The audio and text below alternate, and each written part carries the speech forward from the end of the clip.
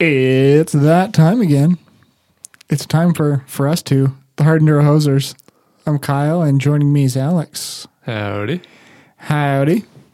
So, it's still raining.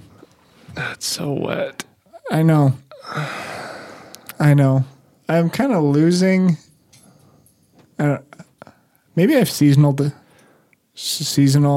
affective disorder.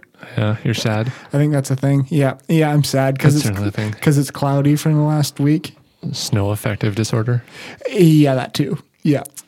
I do not enjoy winter anymore. Yeah, the snow is definitely creeping down. It is creeping down. Pretty close to tree line. Yeah, we're just about on tree line. I know. we're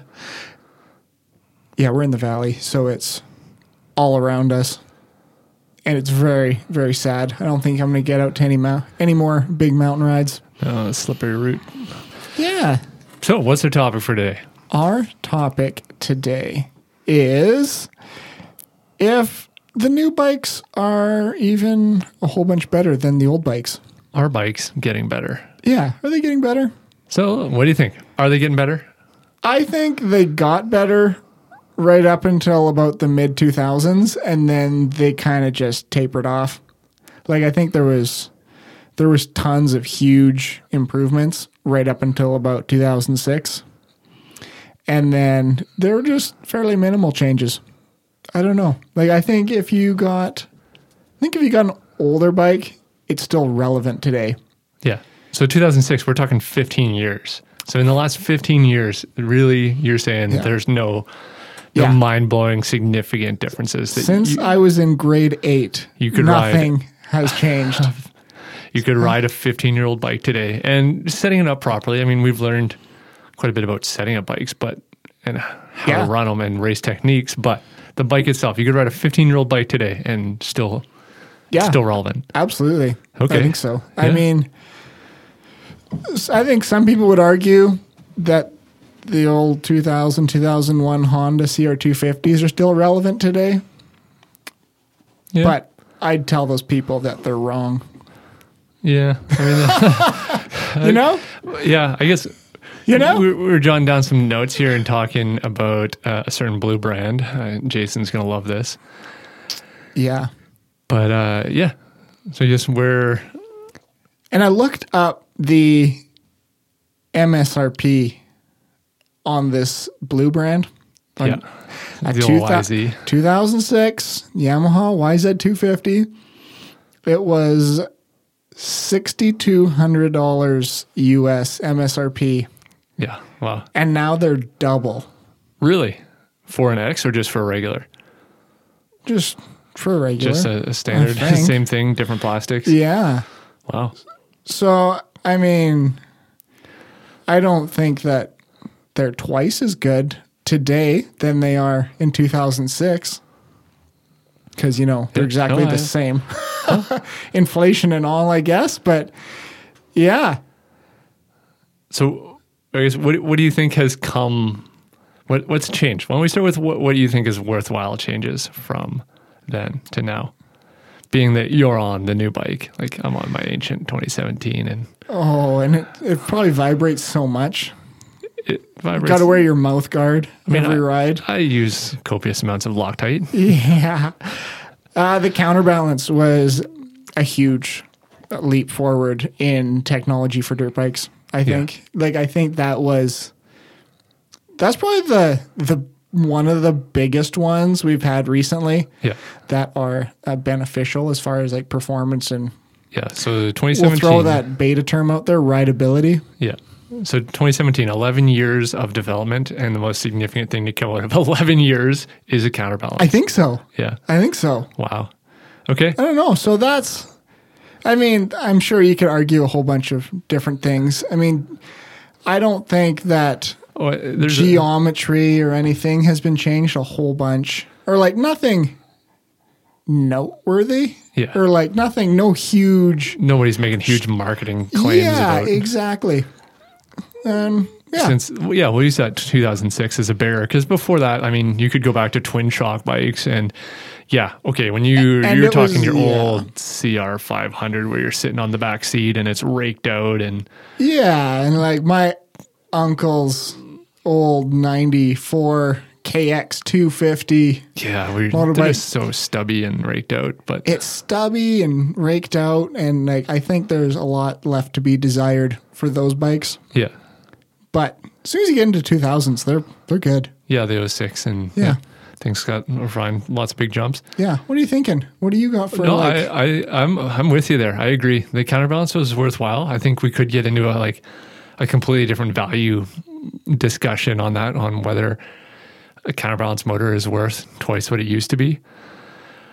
Yeah, that's true. I don't know if I would pay double, but if you had a non-counterbalance, like let's say my bike sitting next to your bike, or you could swap either motor and either frame, I would take the counterbalance. I think it's worth it. I think so.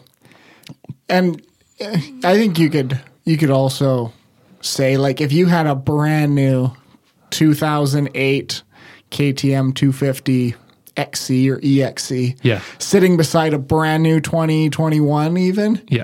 say, well, I'd almost opt for the 08, I think. Really? I think so. Just the simpler. Yeah.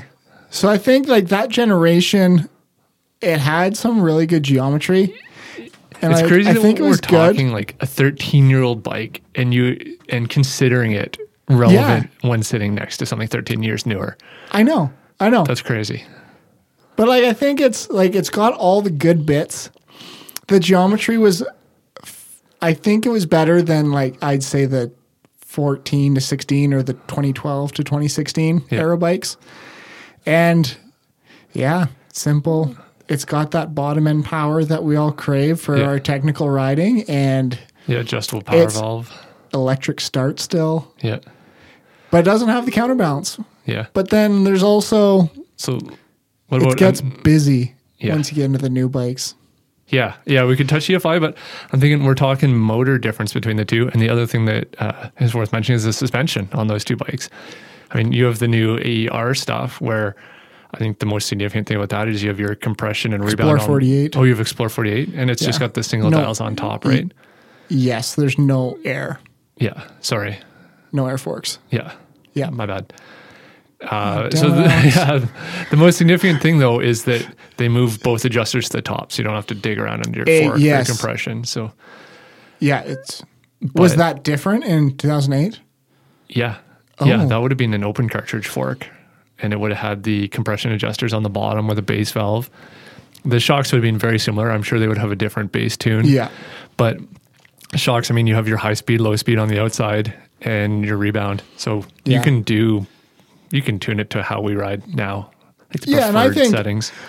I think the suspension valving is very similar in the way of like you could compare it to the improvements in geometry, Yeah. frame geometry and whatnot. It's all relative, like, and you can change Yeah, all the valving, and like obviously guys changed valving in 2008 when they were factory riders and racing them. yeah. I think just the style has changed, and getting off Yeah, like the Euro. from the Taddy Blazusiak Yeah, the wide open stiff- through Erzberg. Yeah, the stiff bikes, and now it's kind of more trials inspired with the faster rebounds. But yeah, getting off the Euro train and touch on the Triple S, because it's had some refinements. The mid valve, the way the rebound cartridge check works has changed a little bit in there, but otherwise it's basically unchanged since 2006. 15-year-old fork, and arguably the best still. Yeah, and one of the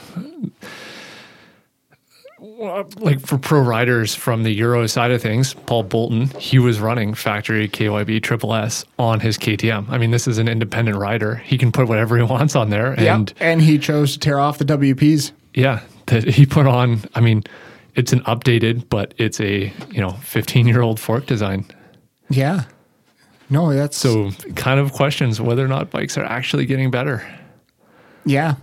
Or if, and that's hard. Like you think that maybe they're just doing I don't know, obviously like Yamaha, they just change the plastics every once in a while and call it a new bike Oh yeah, and like modernize it a little bit.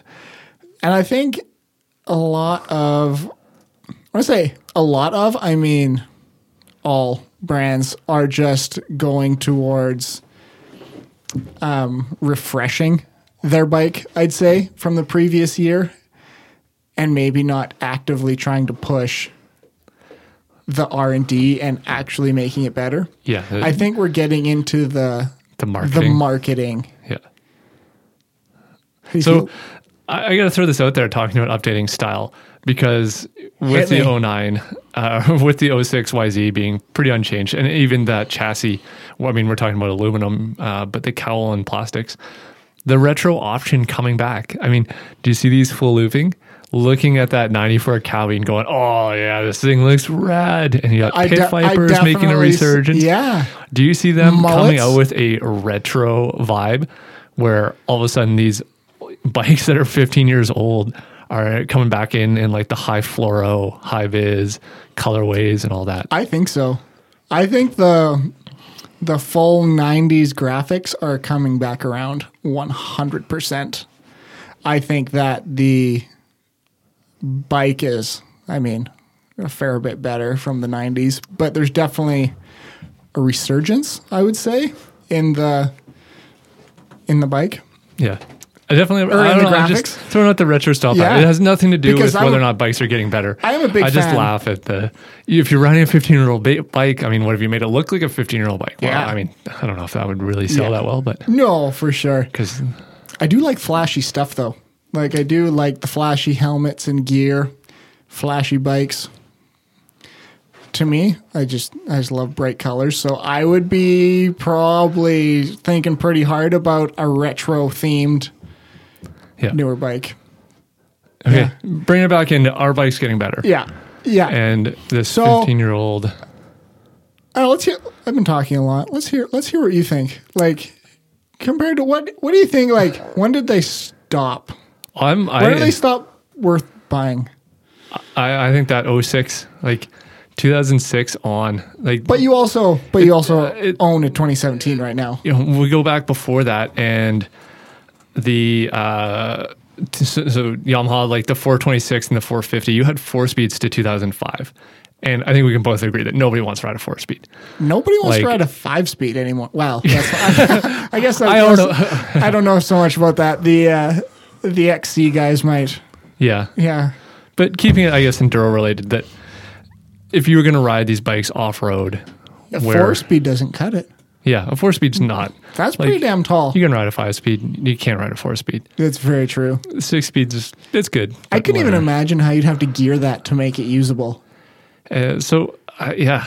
And I like- throw that 05. Like 05 was the 06, everything kind of went to the 5-speed. Bikes were light. They had good geometry. Suspension could be valved to modern standards Yeah. on damping, and they're competitive and relevant. Yeah, I mean, we could get into the 2009, like the big EFI plunge, and now people are questioning whether or not Beta's going to jump on that train. There's been some hope prototype photos, but realistically, like you have guys like Webb and Walker who are just praising carbs and excited to be back on them. And Walker Yeah, being and- having the best of the best from factory KTM, And EFI, and and it's nothing new that. I mean, we don't know if it's marketing hype or not either that he's talking it up, but For sure. And it's nothing new that EFI was brought in to Yeah. sell more bikes. Yeah. Right? Like the emissions had to come down.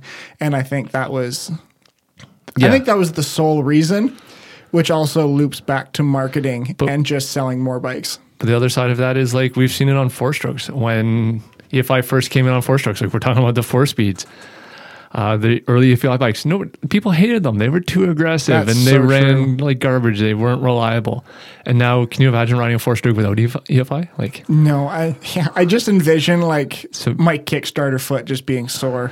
yeah. Yeah. So maybe like EFI, we're just at that awkward teenage stage where it's got some pimples and zits, but it'll grow up. Yeah. We can pinch and poke our way out of the woods here. But again, yeah, I mean, that's, reflecting on or guessing at the future of it. But Yeah. I don't think bikes have changed that significantly. Like I don't there's think a lot of it's- small refinements. Yeah, and I don't think it's significant enough to be worth double what the older bikes were. Yeah. And I think that's a big selling feature for me for the betas is that they're almost back in time a little bit closer towards those older bikes. They just have the geometry and whatever else that's trickling through the years. I do see like the offering off-road bikes with 18-inch rear wheels, especially from some of the overseas manufacturers. That's pretty monumental. I see that as being a big deal. Yeah. And we had the last year, the Kawasaki was the last on the train, and Yeah, I think that's those good. I think that's small bore off road getting 4-strokes are better value. Great, yeah. I think like the value has come up there, but I don't know that like putting an 18-inch tire on a bike, I wouldn't call revolutionary by any stretch. No, that's bolt-on parts. Yeah, It's not a whole bunch of R&D going on in there. yeah. I would say though, like from a reliability standpoint and long-term ownership, like okay. Sherco with the power valves. Like I have the cable actuated power valve where you have a servo motor mounted up in the frame and it has 2 cables that push pull my power valve. Yeah. How is that? It's fine. I replaced my cables after 3 years, and they had a couple strands that had frayed, like one on either cable. And I was like, hey, as a feel good, this is time to replace this. That's just the cost of doing business, replacing those cables. The new ones, the servo motor is mounted directly to the cylinder and the cables are gone. So you just don't have that problem anymore. Yeah, less wearing bits. Yeah. So there's a bit of evolution there. There's small steps, but Lots of trial and error happening here. You have like the linkage bikes that are direct actuated, like your KTM, and like we've been talking the YZ and the Betas, where they're all push rod and rod arms and Heim joints and stuff like that. Yep. And they don't wear. That's all still relevant. I mean, that's not. Yeah. And that's all Stone Age technology. Yeah, that's not like a Eureka. Yeah. Exactly. So are we agreeing that bikes haven't really gotten better since 2006? I think so. I think that's the general consensus. So I would go as far as 2008. Why don't we? Yeah. Why don't we throw this out to the listeners? And if there's something we've missed or something that you're like, no, this was a game changer, let us know. And we're thinking on bikes as they came from manufacturers, because I would say that Mooses have been a game changer. Yes, 100%. And you know what? Like, in the direction of getting softer ones, like that whole tire system changing and softer crackers. Like definitely like the tire. Everything. The tire community, the tire world has changed significantly since 2006, 2008. Yeah. But as far as bikes go, I don't know. The one thing that took a long time to go away was the Bendix starter. Yeah. And I think the Bendix was just, I don't know, I think it was a Band-Aid. Oh, like it was your right angle drive on yours? Yeah. Like on the KTM and even on your Sherco. Yeah. You're like going to the Sprague clutch, like the big 4-strokes. It's just a bad design. Like but you use it in your truck every day. But not. Yeah. Vehicles have the same. It's just whether, so the big 4-strokes, they use a Sprague clutch, where it's just like a big one-way bearing. And when that drive wheel just spins your crank, and then once it fires, it just sits in there and rattles away. Yes, I guess even the starter the idea in of like my 18 your starter gear shooting out into your flywheel and then spinning around. I mean, we have that on cars, but I agree. That's true. I guess reliable. I guess my start of my 18 would have that shaft coming out of the starter, right? Like it would be a Bendix built into the starter essentially. Yeah, I don't know on the 17 plus motor, but the 4-strokes, they don't have that collar shooting out with the gear engaging. It's a Sprague clutch, so it's like a one-way bearing. Yeah. And that's, I mean, who has problems with those on 4-stroke? No, like it's just not a thing. Yeah. No, that's very true. But that was the only real thing I could think of otherwise. Yeah. I really like my 18 KTM. I can't see, like, there's nothing in the future right now that it would be worth trading my 18 in for. Yeah. Like, I think it's kind of plateaued at 2018 so for the KTM and the Euro bikes. Let's pull out the crystal ball and give it a little rub, look at it. What do you think could be revolutionary and what needs to change? Oh boy. That's a big question. I own, because we've done an episode on this, and I think it's where it's going, and we'll probably get some hate for this, or I will anyway. Oh, you're thinking electric. Yeah, I think that's the next. Once electric bikes are figured out and there's a good company building I'd agree. I would. a long charge, like that's the next big change where it's like, oh, okay, people are just getting whooped and you can't even ride a combustion engine bike and keep up with an electric bike now. You're one of those old school guys that shows up on his 2-stroke. Yeah, that'll be your 94 Cowie. Yeah. Oh, for sure it will be. Your 2025. Yeah. It's e-bike. so loud. Yeah. You know that thing would catch fire, eh? Yeah. Yeah. You know, those engines explode. Yeah. Yeah. Yeah. No, I think that's true. I think a good electric bike would make me get rid of my 18. Yeah. And that would be the step in bikes getting better. That would be the step for me personally. Yeah. All right. As long as they last, like, obviously, like we've talked about before, that that the charge is really the biggest issue. Yeah. Yeah, And there's that still if you hurdles. can get, you got to get 3 hours of race time out of it. Yeah. Because, I mean, 2 hours plus a lap for a typical hare scramble or something. Yeah. I You think- really need 3 hours of charge out of it. Yeah. Yeah, I think we both agree here that they're not there today, but that would But they could be. that would be a revolution, a holy moment. Definitely. With a clutch, Yeah. I guess. You should wonder about guys in the past, like the other side of this, sitting in the pits. You know, a bunch of guys with their 2-stroke bikes talking like 4 strokes are on the verge and be like, ah. Like, what were they saying back in the day? I'm sure they were like, no, those will never be a thing. Yeah. They're far too absolutely. heavy. No power. Yeah. The power is far too aggressive right in the middle there somewhere. Yeah. Yeah. Before my time. Definitely before my time. Because I was 15 years old in 2006. But, yeah. All right. Well, Anything else you want to add? Like, I think we kind of covered a whole bunch of it. yeah. Yeah. And coming to the conclusion that, 2006, last 15 years, really nothing Yeah. If you got one nothing of those, monumental or earth shattering has changed on bikes, and they're double the price. they're double the price. Yeah. So if you got, one of those old mid-2000s bikes, be content, be happy, because you're not missing a whole lot from the brand new ones. Yeah. And if we miss something that you're like, hey guys, this is a big thing, like shoot us a message, let us know. At Hard Enduro Hosers Instagram. Yeah. Or hardendurohosers.com and leave us a voicemail and be featured in a show. Yeah. All right. Until next time, we'll see you guys in the next one, and thanks for listening. Stay safe.